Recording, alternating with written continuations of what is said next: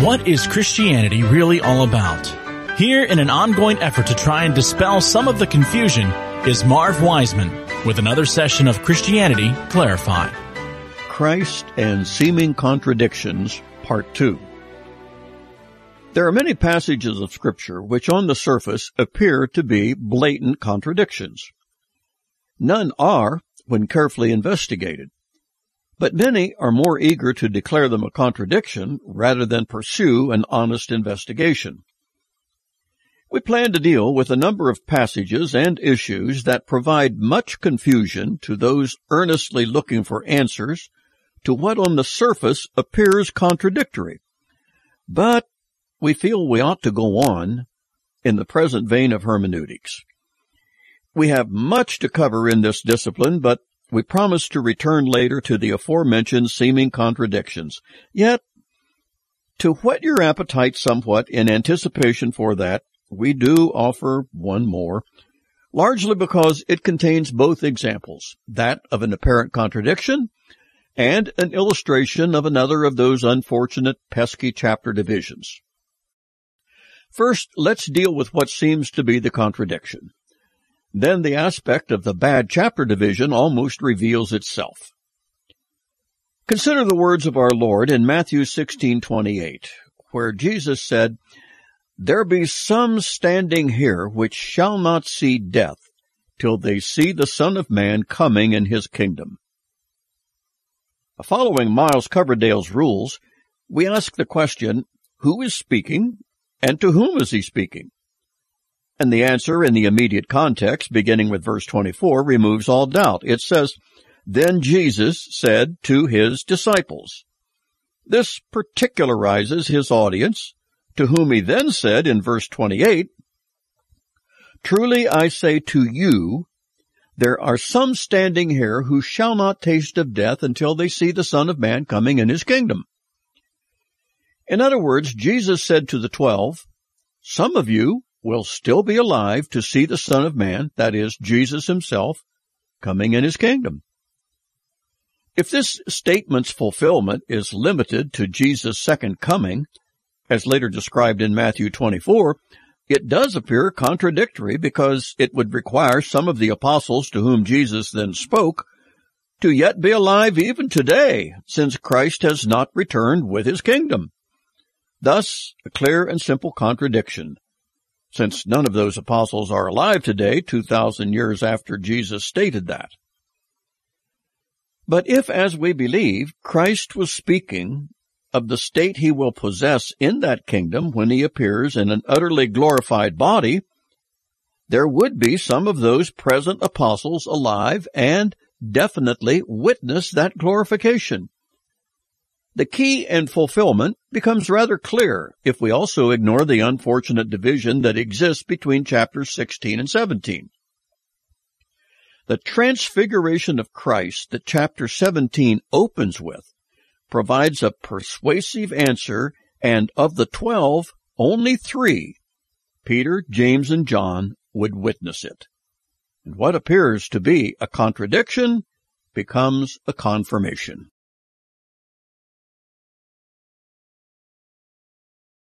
Christ and Seeming Contradictions, Part 3. When Jesus addressed his 12 apostles in Matthew 16, he assured them that some of them would be alive to witness his glorification in connection with the kingdom he would eventually establish. While the kingdom has never yet been realized, because Israel, a key component of that kingdom, remained in a rejection mode, nevertheless, the rejection of their Messiah would not prevent the disclosure of himself in a never-before-seen transfiguration. If we ignore the bad chapter division between 16 and 17, we immediately see the opening of 17 and the witnessing of the transfiguration to be the fulfillment of the promise given at the end of chapter 16, which was, some of you, and that will turn out to be Peter, James, and John, would in fact witness a miraculous disclosure of the person and glory of Christ never before revealed to any of these apostles. Actually, the Transfiguration was not at all something new about Jesus. What they saw when he was transfigured was precisely what their Lord had been all along, had always been, in fact. But what they saw was an unveiling of what was already there, but never before witnessed by man.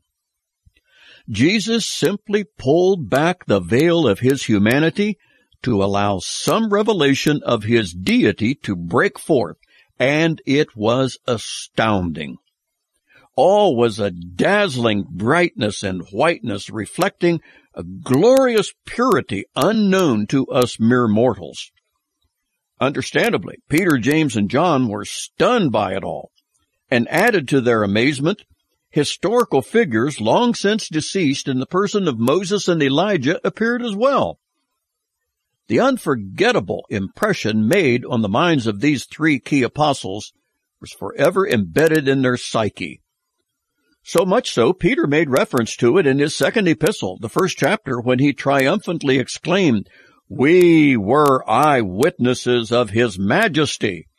For when he received honor and glory from God the Father, such an utterance as this was made to him by the majestic glory, 'This is my beloved Son, in whom I am well pleased.'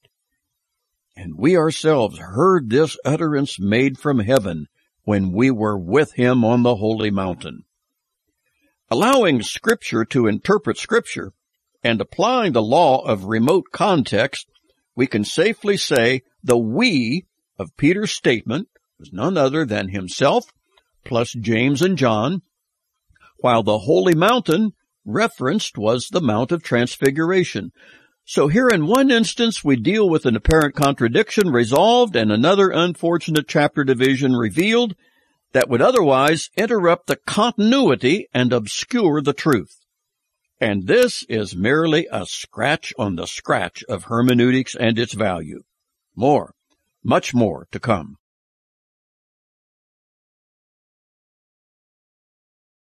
The cycle of communication. We have labored to impress upon you the importance of hermeneutics, which we have defined as the science and art of interpreting the Bible. This is because hermeneutics is committed to determining the meaning of what has been written. Establishing meaning is absolutely paramount, because only in determining the meaning of what has been written can there be an intelligent response. We see communication, all communication, as constituting a cycle.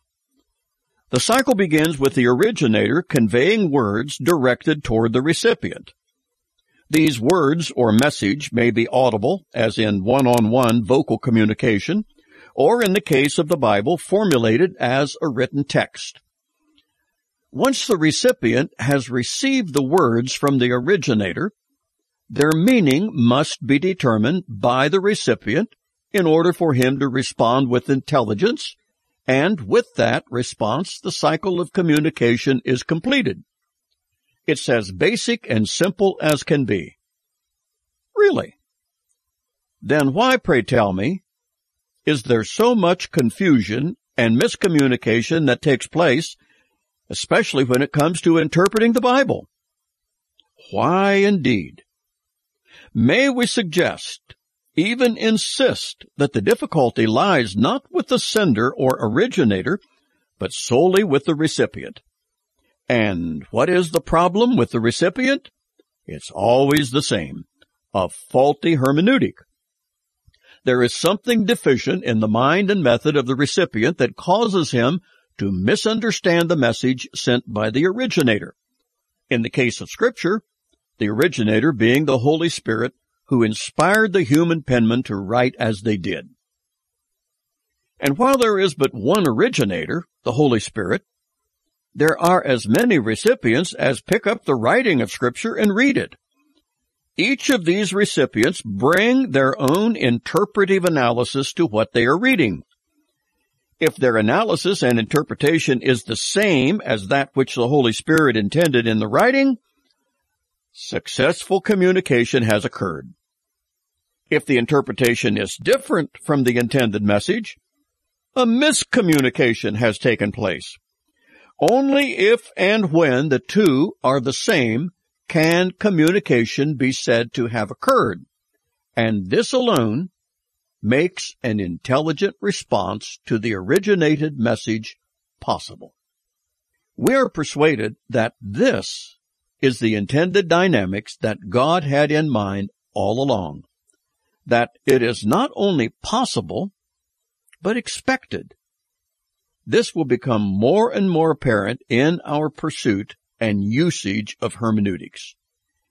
And we will altogether gain a brand new appreciation and understanding of the laws of language, the essence of communication, what it is that actually takes place, why it is so vital, and why there are often so many who misunderstand the message.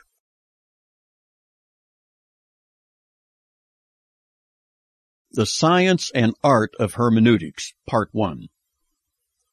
It is somewhat ironic to realize that the very name hermeneutics, so often, and rightly so, associated with the interpretation of the Bible, actually has a pagan background in the derivation of the word. But it does. It is taken from the name of one of the Greek gods by the name of Hermes, Hermes. His specific role was to take the messages of the other gods and transmit them with understanding to mortal men. Hermes was the go-between, or translator between the gods and men, for whom the messages were intended. Even as far back as ancient Greek mythology, all understood that the message from anyone to anyone was worthless unless it could be understood. One cannot intelligently comply or even intelligently disobey a message not understood. Because of the importance of messaging, both sending and receiving, Hermes, though an imaginary deity, his name endured and eventually became attached to the discipline of hermeneutics. Part of the irony of it all is that God makes use of even a pagan deity to be instrumental in communicating the meaning of the word that God inspired. Earlier, we noted that hermeneutics is both a science and an art. It is a science in that it functions within the arena of fixed rules that govern it. These we plan to reveal and illustrate as we pursue the discipline. And they are not at all difficult, but easily understood, and their value will register with all who hear them. And besides hermeneutics being scientific, it also requires a certain level of artistry for the one using this science. Even though the laws are fixed, personal skills are implemented in the use of the laws. We understand the laws of science involved in aerodynamics, beginning with gravity and airplanes that are heavier than air, much heavier, that coupled with the power and thrust of engines that transcend the force of gravity by allowing the plane to stay aloft. Yet, there is another dimension to all this. All pilots have the same scientific laws by which they operate, but some pilots acquire a skill level in the way they obey those laws.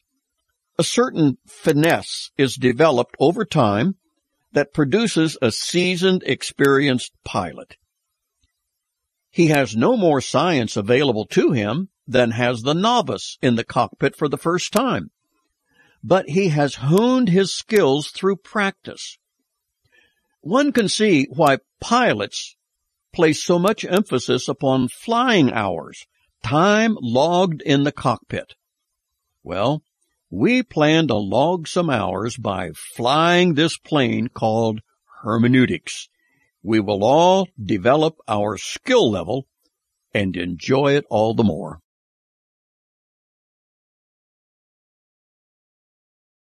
The Science and Art of Hermeneutics, Part 2.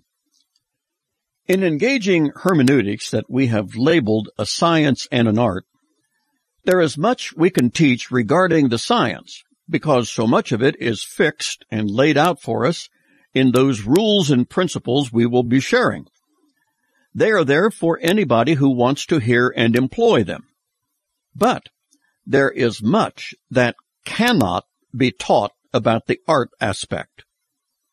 The one applying the rules of the science will have to develop the art portion on their own, by doing. We call this practice. In much the same way a music teacher can convey music theory and basic principles of music, it is up to the student to so apply the principles that he becomes skilled or an accomplished musician. Anyone who has succeeded in this discipline, or any other like it, will tell you it didn't happen overnight. There has to be a passion for the subject, driven by dedication, or the skill will not come.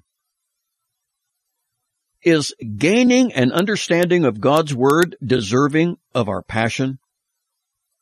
Isn't it amazing how some people can become passionate about certain things that are truly trivial, don't amount to a proverbial hill of beans, yet they pour themselves into it with profuse time and effort, with little or nothing to show for it?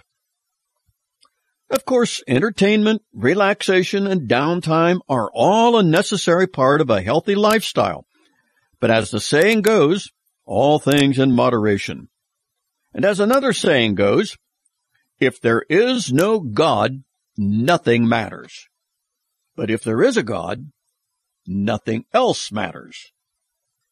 Believing as we do that there is indeed a God, logic compels passion to accompany our pursuit toward an understanding of what God desires to communicate to us. This is the sum and substance of hermeneutics and our pursuance of it. You will find it to be richly rewarding. Tools that will be most helpful and be one of the best investments you'll ever make consist of a Bible concordance, Bible dictionary, and a study Bible containing multiple translations. You may get by if your Bible has a robust concordance in its back, but most of these are lacking. You can visit a local Christian bookstore or go online in search of Bible study aids, and several sites will become available. There are many that would serve you well in your needs for the study that we will undertake. These are like very helpful friends that have occupied considerable space on my bookshelves for the past 55 years. And I can promise you, I would not have gained the appreciation of the Bible that I have without them. So please consider going shopping and locate these tools that will serve you so well. You'll be glad you did.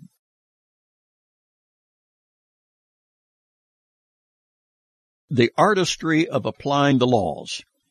We have defined hermeneutics as being both a science and an art. As a science, we mean it operates within a fixed regimen of rules and principles that create a standard. And as an art, we mean there are personal skills to be developed in the application of those rules and principles. A pertinent example of honing personal skills are realized in every profession and trade. For instance, Dr. Ben Carson, the world-renowned brain surgeon, specialized in pediatric neurosurgery, had no more medical information available to him than what all his fellow brain surgeons had available to them. Yet he, through the exercise of due diligence in study, research, and practice, was able to hone his skills so that he surpassed the level of his peers. Those skills quickly became recognized, and a wonderfully gifted but humble man achieved an international reputation. And you may be sure those outstanding skills did not come quickly nor easily, but only via the investment of intense labor and practice over time. And scores of youth, from babies to teens, were given a new lease on life, and sometimes life itself, because Dr. Ben Carson developed that skill. And are you aware of the commercial airlines pilot Chesley Sullenberger, who employed his finely honed skill in an emergency water landing on the Hudson River in the dead of winter, 2009? The film was released in 2016, and Sully recounted that miraculous landing without the loss of a single life. It became quite clear that the average pilot would likely have been lacking the greatly honed skills possessed by Captain Sullenberger. Yet, they would have had the same technical information available to them that Sullenberger had. But what most of them did not have was that finely honed skill set he had developed following thousands of hours and many years in the cockpit of numerous planes and in all kinds of conditions. His skillful ability allowed him to surpass the standard answers provided by the book when he faced that harrowing crisis. The decision to put the plane down on the Hudson River was not agreed to by the conventional wisdom reflected in the official standard operating procedures. Only the possession of an extraordinary skill could tell him what he needed to do. And then, even in knowing that, he still needed the courage and confidence to actually do it, all the while remembering the official manual said not to. Captain Sullenberger's skill set, coupled no doubt with the prayers of every passenger on board, provide the reasons for everyone surviving. These men, Dr. Ben Carson, Captain Sullenberger, reflect the difference between ordinary and extraordinary skill. Our approaching and interpreting the Word of God richly deserves every level of personal skill we can obtain. Doing so is the least we can do. So bring on the hermeneutics and let the sharpening begin.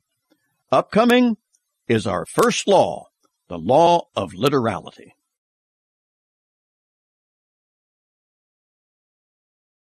The Law of Literality, Part 1. A consistent employment of hermeneutics requires that the text of Scripture must always be approached from a literal standpoint. But we hasten to add a note of clarification. By approaching a given text of Scripture literally, it does not mean all Scripture is to be assigned a literal meaning. Far from it. It will become abundantly clear that the Bible often utilizes language that is most definitely not to be taken literally, but in a figurative or non-literal manner. This is a vital distinction that cannot be ignored when interpreting the Bible, or for that matter, any other item of literature. Christian believers who embrace the Bible as the very Word of God and assign final authority to it are often described by non-believers as those people who take everything in the Bible literally. Well, that's about the most absurd and far-fetched accusation to be leveled against evangelical Christians that I've ever heard. In fact, I've never yet met one in my 60 years plus as a Christian who actually believes that. The accusation seems to be an effort to make Bible believers appear as naive buffoons.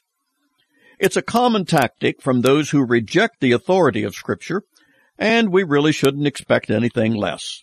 So it is without apology, but with the clarification just mentioned, that we gratefully say we do in fact approach the text of Scripture from a literal standpoint, all the while readily recognizing that non-literal or figurative language is employed throughout the Bible and was never intended to be taken literally by the reader, because the writer was not speaking literally but figuratively.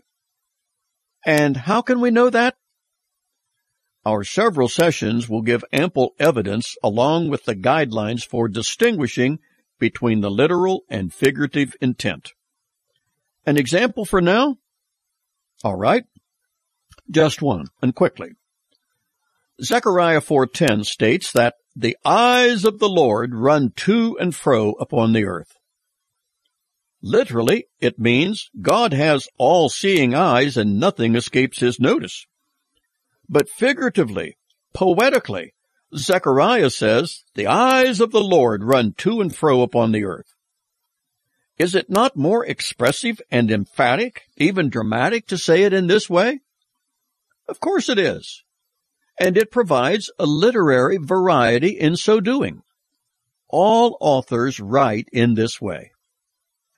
It is only in legal documents that we find an absence of figurative language, and for good reason to be explored later. But for the present, let us develop a hermeneutic fixation for the majority use of literal language and the employ of the figurative for variety. Both are very present, both are very legitimate.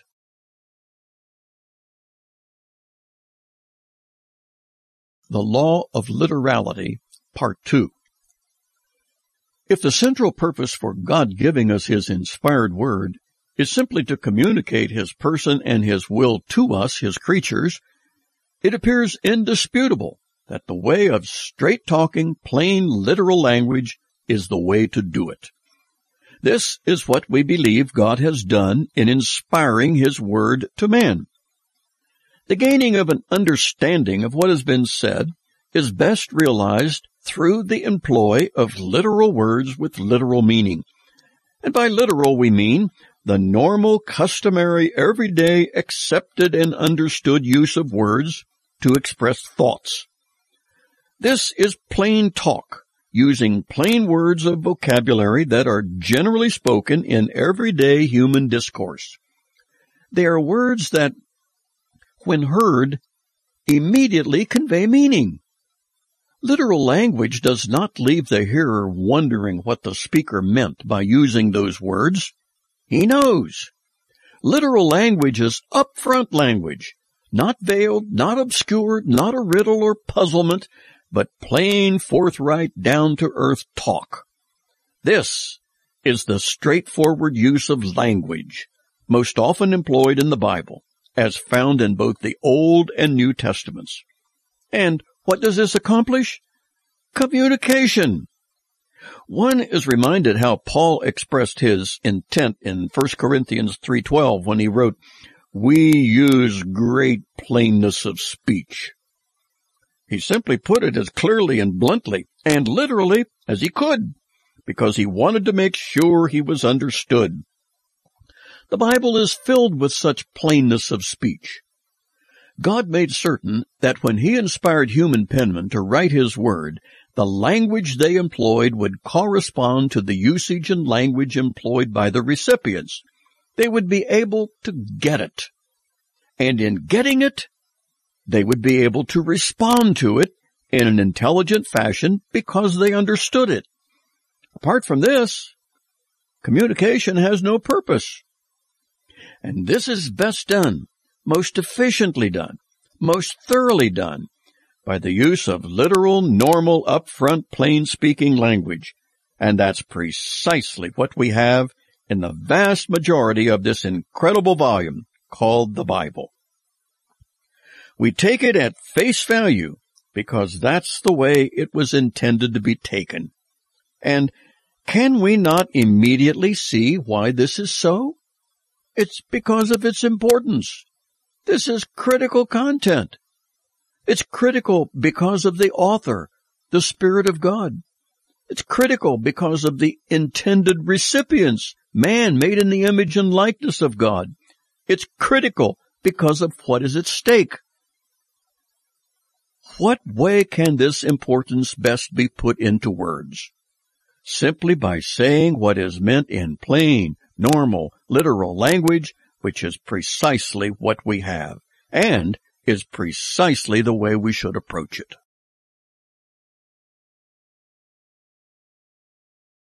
The Law of Literality, Part 3. The law of literality, that is, that which approaches the text of Scripture with the idea that it says what it means in a straightforward fashion, constitutes the very underpinning of meaning. As we have noted earlier, meaning is the very essence of communication. Any document, the Bible included, in order to understand its meaning, must be intelligible. That is, it must be capable of being understood. It must be intended for understanding, for if it is not, communication is impossible. This justifies our calling the law of literality to be one of the granddaddies of hermeneutics. All understanding of a given writing must be based on the actual meaning of the words that are used. Words mean things. doesn't get any simpler or more basic than this. And on Christianity Clarified, we are striving for simplicity. It's true, this approach may sound somewhat ho-hum to those listening who are more familiar with hermeneutics, but since we are committed to clarification, you who are more experienced are asked to please indulge us with your patience while we try to provide critical content to those newer to this discipline. We are confident the review will be a reinforcement to those already familiar with our subject. So, recall, if you will, we just mentioned the law of literality to be one of the granddaddies of hermeneutics. And since we humans all have two biological granddaddies, so it is, we say in a non-literal way, that hermeneutics has two granddaddies. The first being the law of literality, and the second granddaddy being the law of context. You will be hearing much about both of these in sessions upcoming because, like grandfathers, there is so very much that will issue forth from them. And what these granddads of literality and context will beget is priceless and incalculable. You will see. And by the way, did you already pick up on the non-literal but figurative way the term granddads is used? A thorough investigation of granddad number 2 as the law of context will be so very revealing later on. But for the immediate, we conclude this present segment with a quote from a notable scholar of an earlier generation. Dr. Bernard Ramm, in his stellar work entitled Protestant Biblical Hermeneutics, stated regarding hermeneutical granddaddy number 1 thusly: whenever we read a book, an essay, or a poem, we presume the literal sense in the document until the nature of the literature may force us to another level. This is the only conceivable method of beginning or commencing to understand literature of all kinds. Well put, Dr. Ramm, and we thank you.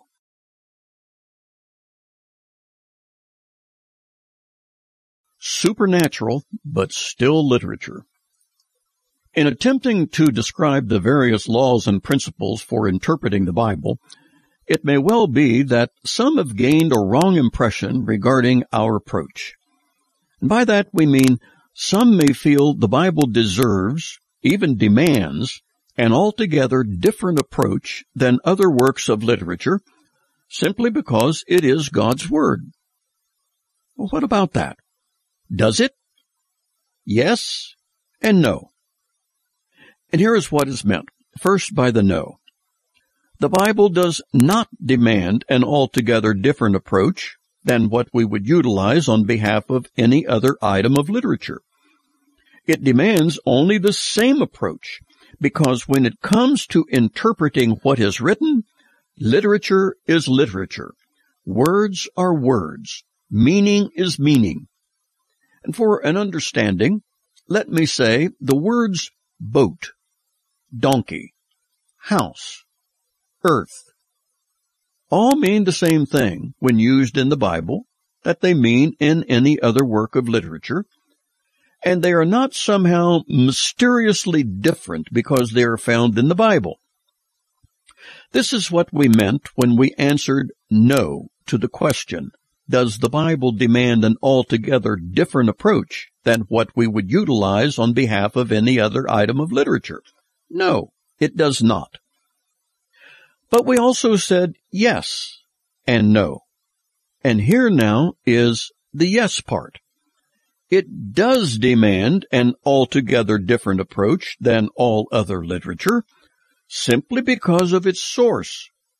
The Bible, as opposed to all other literature, has a divine origin. It carries with it an unparalleled authority not true of any other literature. The Bible is all about authority, the authority of the one who inspired human penmen to write it. Herein lies the obvious difference between this book and all other literary expressions. This book carries the imprimatur of God Himself. But even though this is true, God does not have different rules for interpreting the Bible than those utilized for interpreting the literary writings from any other source. Yet, this is far away and enough. The authority issue looms large as anything we can imagine, the difference being equal to the difference between God and man. And how different is that? Incalculable. That's how great. It is nothing less than a gracious condescension on the part of God to provide for us the authoritative revelation of Himself and His plan and program for man, and to use men to give the record a humanness while coupling it with divine authority. The Bible.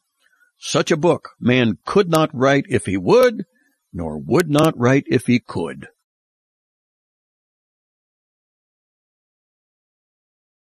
An early undermining of literality, Part 1. A strong case has been made on behalf of the law of literality, and a much stronger case could be made, but we trust that what has been said is sufficient, so an attempt will be made to now illustrate the confusion caused when once the literalness of a text is abandoned. And yet, even before doing that, we remind you that a strong case is also to be made for interpreting a given text in a non-literal but figurative way. And with that, when the figurative is meant, the immediate context will reveal it.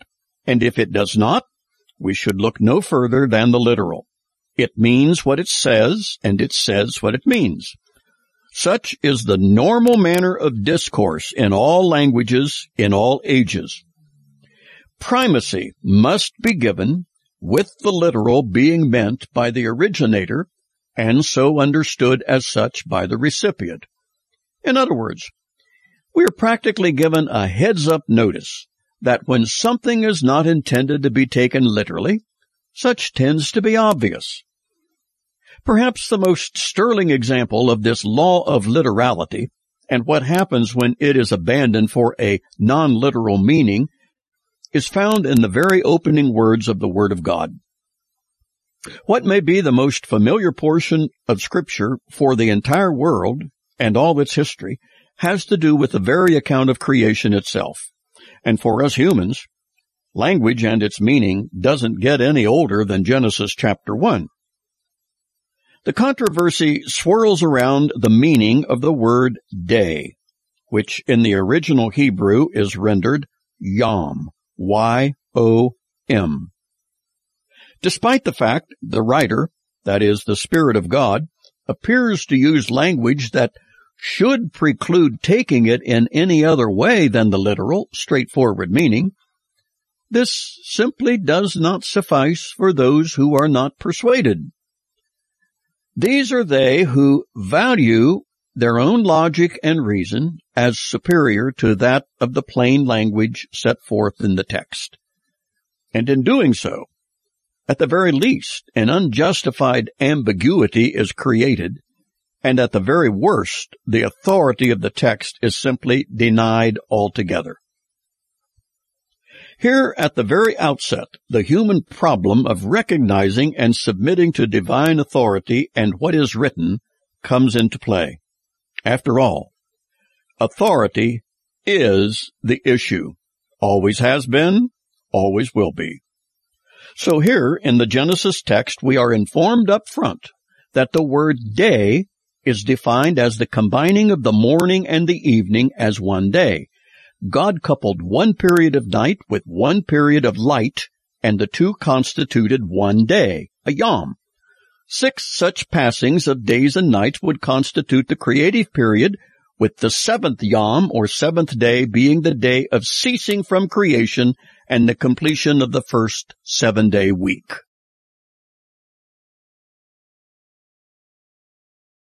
An early undermining of literality, Part 2. We have used the example of the word day, or yom in Hebrew, and the literality that should be assigned to it to illustrate the importance of giving primacy to the literal meaning. We've also made it clear that while giving primacy to literality, we are not giving it exclusivity, for we readily recognize the legitimacy of thousands of uses of figurative language throughout the Bible. Each of these is just as inspired by God as is the use of the literal. But without apology, we dwell on this somewhat to reveal the absolutely critical necessity of having a sound hermeneutic. A frequent objection to the day and night constituting one day in Genesis 1 is posed by those who tell us you cannot have a day and night in verse 5 along with all the plants of vegetation created on the third day when you do not as yet even have the sun for light that isn't created until day 4 in verses 14 through 19. Did you hear that, God? You can't have plant life if you don't have sunlight to sustain it. God, don't you know about photosynthesis? Aren't you getting things out of order here? It appears you don't know what you are talking about here in Genesis 1. Well, now, we are getting carried away somewhat with sarcasm. And by the way, sarcasm is one of several figures of speech we will be exploring later, along with something else I am being right now, namely facetious, a related figure of speech to sarcasm. Both appear in abundance, as we shall see, and they both add spice, color, and emphasis to language. So as regards the absence of light and the sun not being created until day 4, can anyone honestly think the omnipotent God is stymied by this? After all, he is referred to as light himself, in whom there is no darkness, and God possesses the Shekinah, the light, the brilliant brightness of the glory of God that filled the temple when Solomon dedicated it in 1 Kings 8. And when Moses was in Mount Sinai with God in Exodus 34, it was there, and it was present at the transfiguration of Christ before Peter, James, and John in Matthew 17, Mark 9, and Luke 9. And besides, this is the very being who created matter out of nothing. Ex nihilo, a mind-blowing concept to us, but standard operating procedure to God. And a hermeneutical principle yet to be undertaken is that of the law of context, both near and remote. Recall, if you will, we labeled context as one of the granddaddies of hermeneutics, along with the literality of language. And the context of Exodus 20, slightly removed from Genesis, states that in 6 days the Lord made heaven and the earth, the sea, and all that is in them, and ceased on the 7th day. End of argument. But is the word day ever used in a non-literal way? Of course, and we'll see that in our study of figurative language that will be coming later.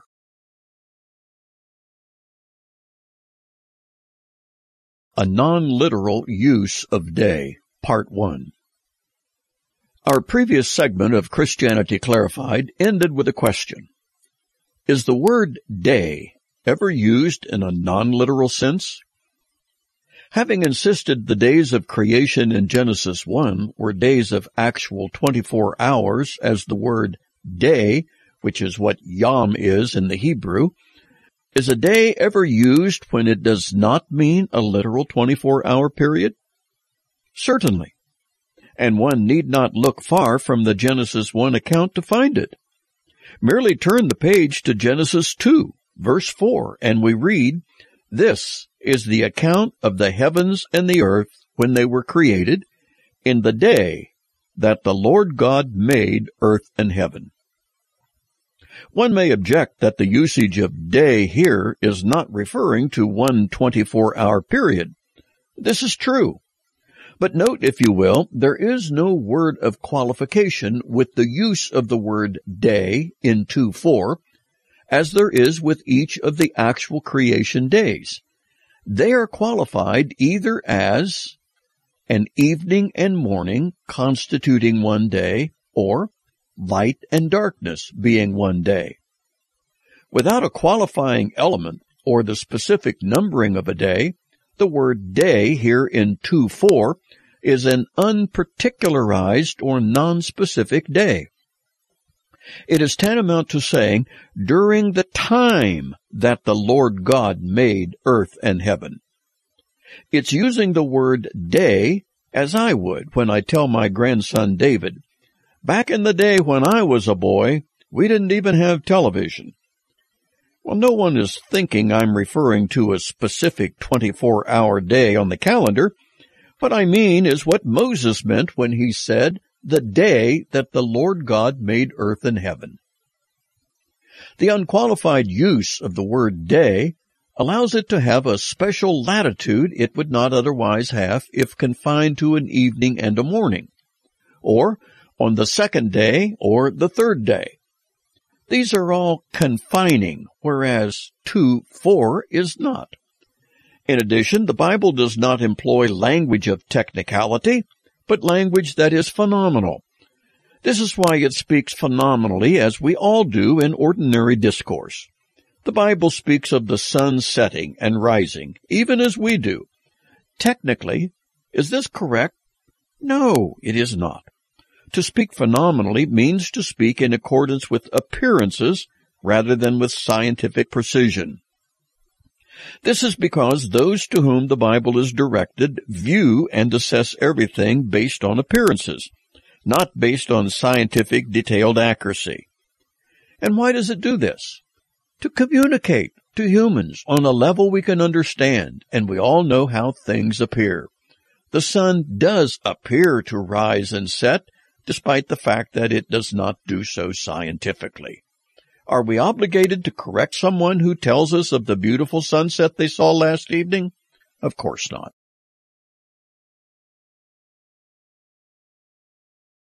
A non-literal use of day, Part 2. The Bible uses the word day in many places where it does not mean a 24-hour period, nor is it particularized with evening and morning, or a combined time of light and darkness, comprising a 24-hour day. The usage to which I now refer is like that of Genesis 2:4, in that it is non-specific as to a precise time, yet still uses the word day. We are now referring to the most ominous and devastating period ever in the history of humanity. And this term is used repeatedly by virtually all the Old Testament prophets and many writers of the New, and it is called the Day of the Lord, which most certainly is not a period of 24 hours, but an extended period, a minimum of 7 years. Yet it is referred to as the Day of the Lord in 1 Thessalonians 5:2. The great day of the wrath of the Lamb of God in Revelation 6:16. Plus all the following references to the word day, which again is certainly not 24 hours. For instance, in Zephaniah chapter 1, the extensive multi-day time is called the day of wrath, the day of distress, the day of wasteness, the day of desolation, the day of darkness, the day of gloominess, the day of clouds, the day of thick darkness, the day of the trumpet, and the day of alarm. All of these are in reference to the same period of time involving the Great Tribulation, and all are described by the word day. In the context of each, it is clear that much more time than the 24 hours associated with a normal day is involved. So how do we know when a day is 24 hours, as in the creation account, or when it refers to an extended period of time, which in the case of the Day of the Lord covers a minimum of 7 years? Well, the answer, quite predictably, is found within the context. And the context reveals that the coming conflagration brought upon the world by God Himself transpires over years, not a day. In fact, one may read Revelation 6, where Christ the Lamb of God breaks the first seal of the seven-sealed scroll, through Revelation 20 that records His second coming, all of which concludes the Great Tribulation.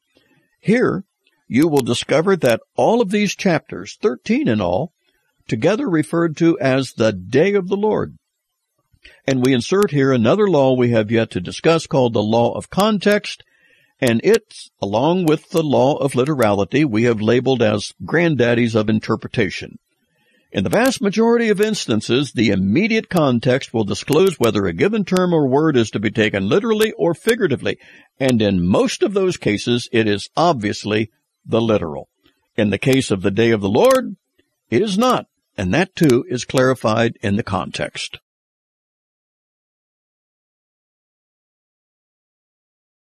The literal is our primary language. The case has been made regarding the law of the literality of language. Simply stated, the vast majority of all literature utilizes literal language in its expression.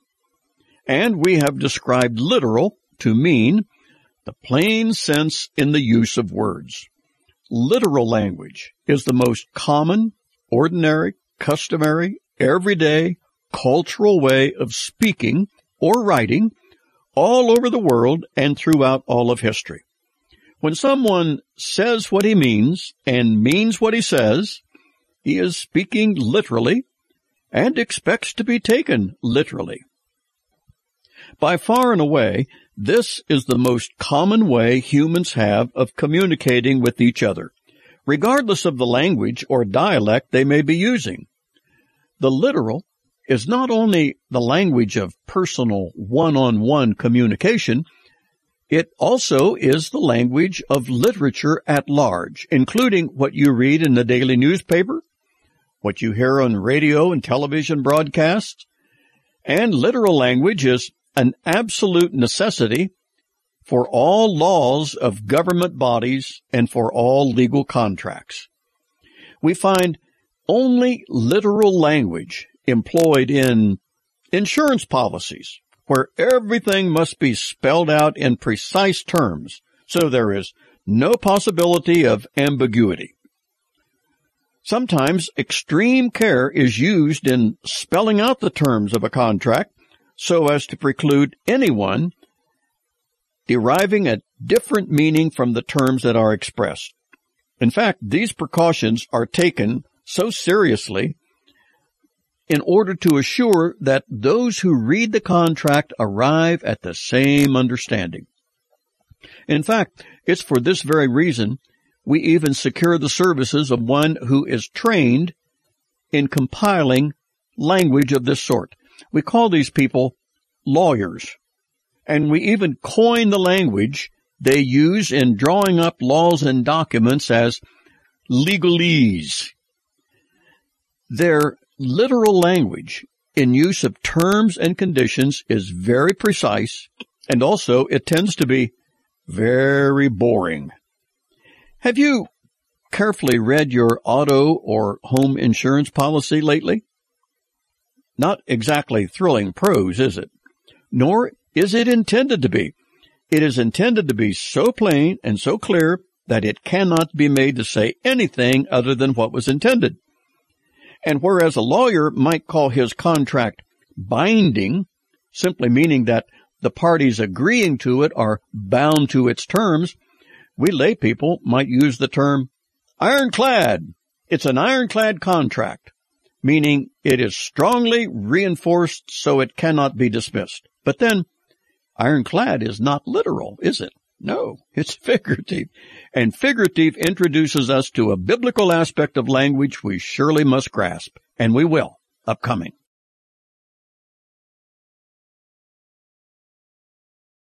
The purpose of figurative language.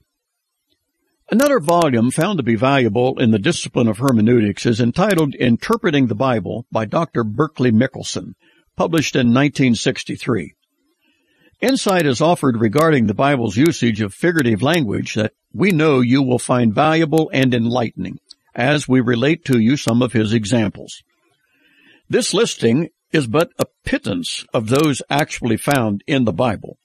But even so, you will gain a new appreciation for the variety and power found in non-literal language. And after all, this is why writers sometimes escape from using literal, straightforward language. First, it is for variety of expression. The figurative adds color and emphasis to a thought that is not as well conveyed by using the literal. For example, Jesus could have said to his disciples when he sent them out, "I send you forth as harmless ones, who shall go among those who are vicious." Well, that would have been literal, but not nearly as expressive and powerful as when instead Jesus actually said, "Go your way. I send you out as lambs among wolves." Which carries the greater impact? Lambs and wolves, of course. Figurative language provides color as opposed to the literal, which is as black and white.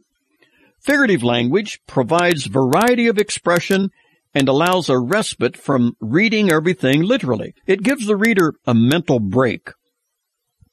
All of us use figurative language repeatedly all day long in ordinary conversation without even giving it a thought. When someone asks us, "Is it raining outside?" we could reply, "Yes, it is raining profusely." But aren't we more likely to say, "It's raining cats and dogs"? But does anyone expect to look outside and see Siamese and tabby cats, along with Cocker Spaniels and German Shepherds falling from the sky? So why would we say that? For emphasis, for impact, and it does convey the reality that it really is raining hard.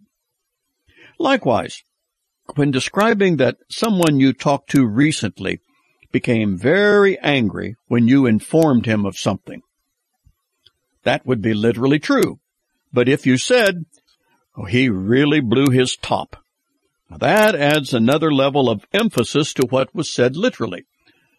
But does this mean you were lying because the top of his head didn't really blow off? We say, well, of course not. It's just an expression. You aren't lying because the top of his head didn't really blow off. And we would defend our statement by saying, it's just an expression. It's just a saying. Well, the Bible uses these kinds of expressions in great abundance, as we shall see. Meanwhile, let's continue to think in terms of literal language being like black and white, and the figurative being like living color. Figuratively speaking, of course.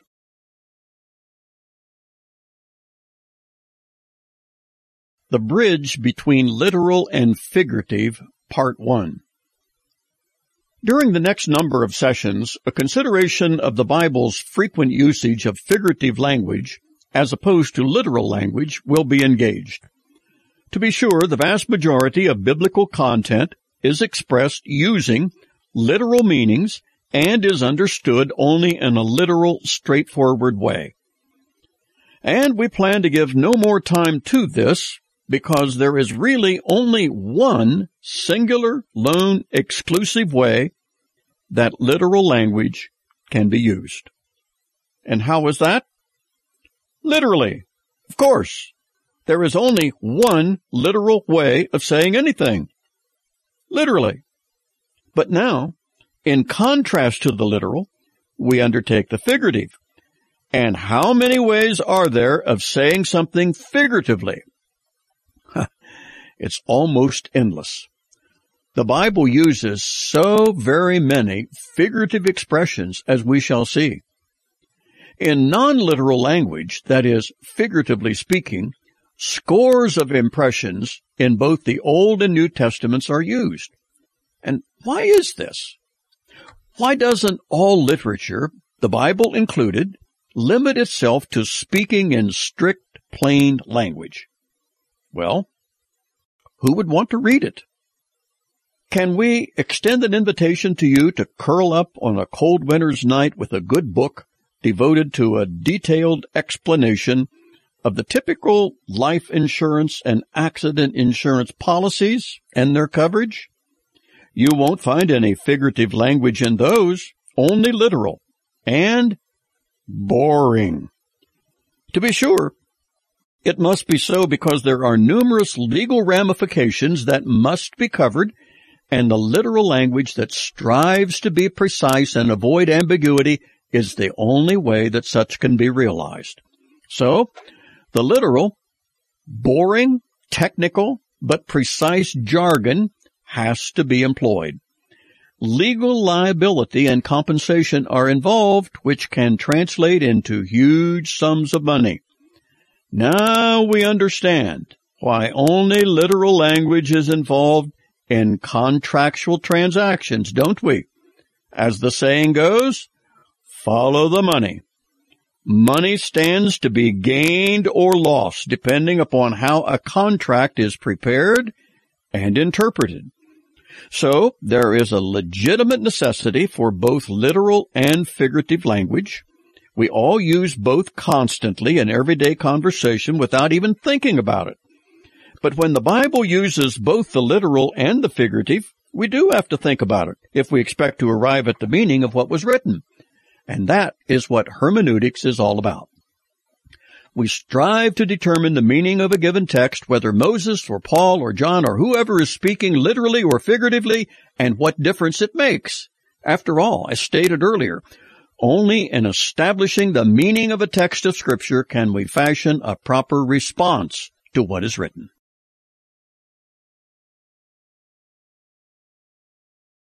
The Bridge Between Literal and Figurative, Part 2. The necessity of building the bridge between literal language and that which is non-literal or figurative must be established before we can move on to the numerous expressions of figurative language in the Bible. And here is that bridge. That which connects the literal and the figurative is a clear understanding of what the literal is before one attempts to understand the figurative. Simple. In other words, all uses of figurative language must be anchored in an adequate understanding of the literal. Because if we don't know the meaning of the literal, we can never grasp the meaning of the figurative, because all figurative language is dependent upon the literal that underlies it. For instance, on a recent segment, we defended our preference for the figurative when we quoted our Lord Jesus as having told his disciples, "I send you forth as lambs before wolves." Now, it is clearly understood, or should be, that Jesus was not speaking literally but figuratively. Yet, if one does not understand the meaning of literal lambs and literal wolves, the analogy cannot be grasped. So herein lies the hermeneutical principle. It is the literality, it is the literal meaning of any given term or word that provides the basis for understanding the meaning of all figurative language. If you don't have a frame of reference of what the literal is, you will never be able to grasp the figurative, because the figurative is the fruit or that which flows from the literal. Actually, this should impress upon us all the more just how critical literal language is. Even if an expression is not intended to be taken literally, you cannot understand the meaning of it if you don't understand the literal from which it was taken. This is the bridge between the two of which we spoke. I know. This is really simple, but my purpose is, as the title of the program says, it's a clarification of Christianity. And as such, I can say along with the Apostle Paul, which I think puts me in pretty good company, I use great plainness of speech. We strive to try and make sure that no one who hears this program comes away saying, "I wonder what he was talking about." But now, seriously, is not that the very thing that too many people say to themselves upon reading a passage from the Bible? I wonder what the writer here is talking about. Well, that's the very question we are trying to prevent people from having to ask. And how can that possibly be done? Well, apart from hermeneutics, it can't. So, bring on the hermeneutics, and that's what we'll be doing.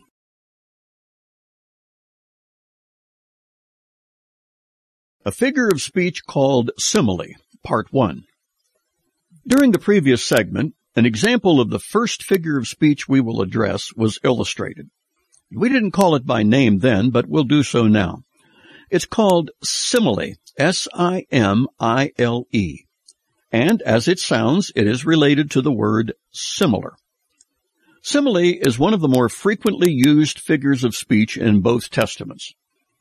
Recall the example we gave you that was taken from Luke 10, when the Lord told the 70 disciples he was sending them forth and they would be as lambs among wolves. There is no contradiction between his use of lambs in Luke 10 and his use of sheep in Matthew 12, because the difference is in the two different sendings. What appears to be a contradiction is resolved when we realize that in Matthew 10, Jesus was sending out his original 12 apostles, whereas in Luke 10, it is an altogether different occasion when he is sending out the 70 disciples.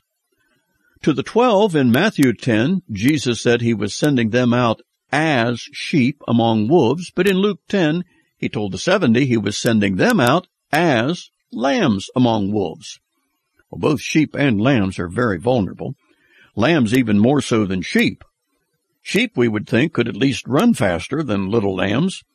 Maybe the difference was that the 12 had received much more instruction over time than had the 70. After all, the 12 were much closer to the Lord and his teachings than what the 70 were. Perhaps that meant they were a little more able to fend for themselves than were the 70, whom Jesus classed as lambs, not sheep. But in both cases, one of the most frequent figures of speech used throughout the Bible is found in both settings, and that figure is called simile, and it's most often used with the word as or like. I send you forth as lambs in the midst of wolves. And the figure of simile is also used in the sending of the 12 in Matthew 10. I send you out as sheep in the midst of wolves. The simile continues using the word as when Jesus says, therefore, be shrewd as serpents and innocent as doves. These usages of lambs, sheep, and wolves much more vividly convey the great disparity between the disciples and the world with which they would be confronted. After all, the world is energized by their master, the devil, who is characterized as the god of this age in 2 Corinthians 4. You may be sure the comparison and meaning was not lost on the disciples, who were very familiar with lambs, sheep, wolves, and doves. Anyone can readily see how much more vividly the sending transaction becomes with the uses of as lambs and as sheep. Despite their seeming vulnerability, they all, the 12 and the 70, would be able to conduct themselves with the shrewdness of a serpent while being no more threatening than a dove.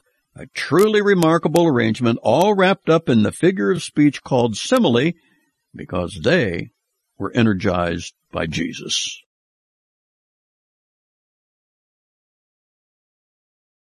A figure of speech called simile, Part 2. In his monumental volume entitled Figures of Speech Used in the Bible, E.W. Bullinger amassed a listing in excess of 500 different figures of speech, many from the original Greek and Latin. Bullinger was a linguistic master and obviously one of the rarest students of the Bible ever to pick up the old book. His grasp of grammar and syntax is astounding, and this book he published in 1899 is by far and away the most thorough ever written. But with all due respect to this most erudite of scholars, we on Christianity Clarified will limit ourselves to the dozen or so most frequently employed figures of speech found in the Bible. Certainly not all of them, but as stated, those used most often. The current figure of speech may well be the most frequently used. Both Testaments record hundreds of similes, and that is a literal statement, not figurative and not hyperbole. But I get ahead of myself. Hyperbole is frequent and critical also, but that's later. So now we will focus just on simile. In most instances, Simile utilizes something concrete and well known by applying the concrete or literal to a spiritual or moral truth. Through the prophet Jeremiah, God says in chapter 23, "Is not my word like a hammer that breaks the rock in pieces?" It does not mean God's word is a hammer, but it does mean God's word has hammer-like characteristics to it. Like a hammer pounding on a rock, God's word has a smashing, pulverizing capability to it. That's a simile. Something physical and well-known like a hammer is applied to something that is not physical, including the human will or human opposition. And like the rock that cannot withstand the hammer blow, so also nothing can withstand the power of the Word of God when it goes forth to conquer. Is not my word like a hammer that breaks rock in pieces?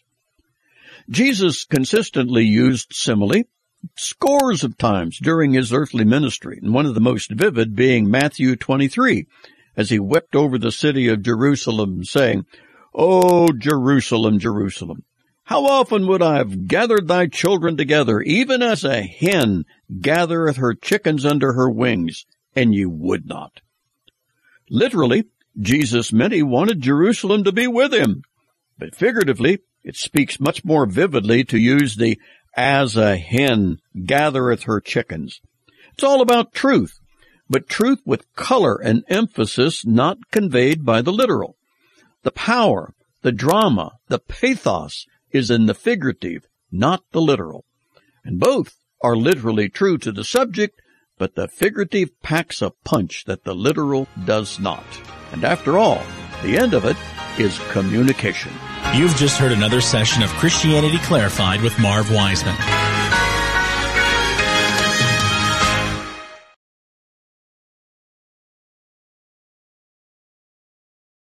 Preview of Volume 31. Please be reminded of our established definition of hermeneutics as a science and an art of interpreting the Bible. It is a science in that it functions within the discipline of fixed laws of language and logic, and it is an art because it calls upon the individual expertise of the interpreter and his skill in utilizing those laws. The first law we considered was on earlier volumes, wherein we emphasized the law of literality. It was learned that the law of literality constitutes the basic underpinning of communication. Words mean things. Most communication conducted by all people of all times has occurred in the bedrock of literality.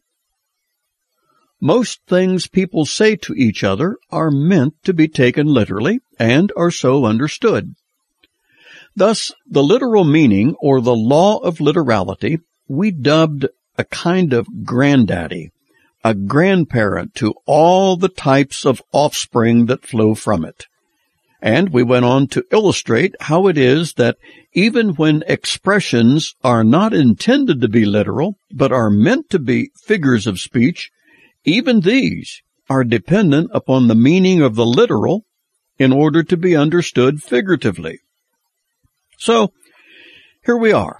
We have the critical consideration, and I hope understanding, of the bedrock importance of the literal behind us, along with the realization that the vast majority of the Bible was written from a literal standpoint and was fully intended to be taken literally as well. And having said that, thus establishing the primacy of the literal, we then engage the logical offshoot of the literal, which is the figurative. We concluded the legitimacy of the figurative is tied to the need for variety, emphasis, and color to be provided in speech that is not literal, but figurative. But we also emphasized how connected these are with a kind of bridge.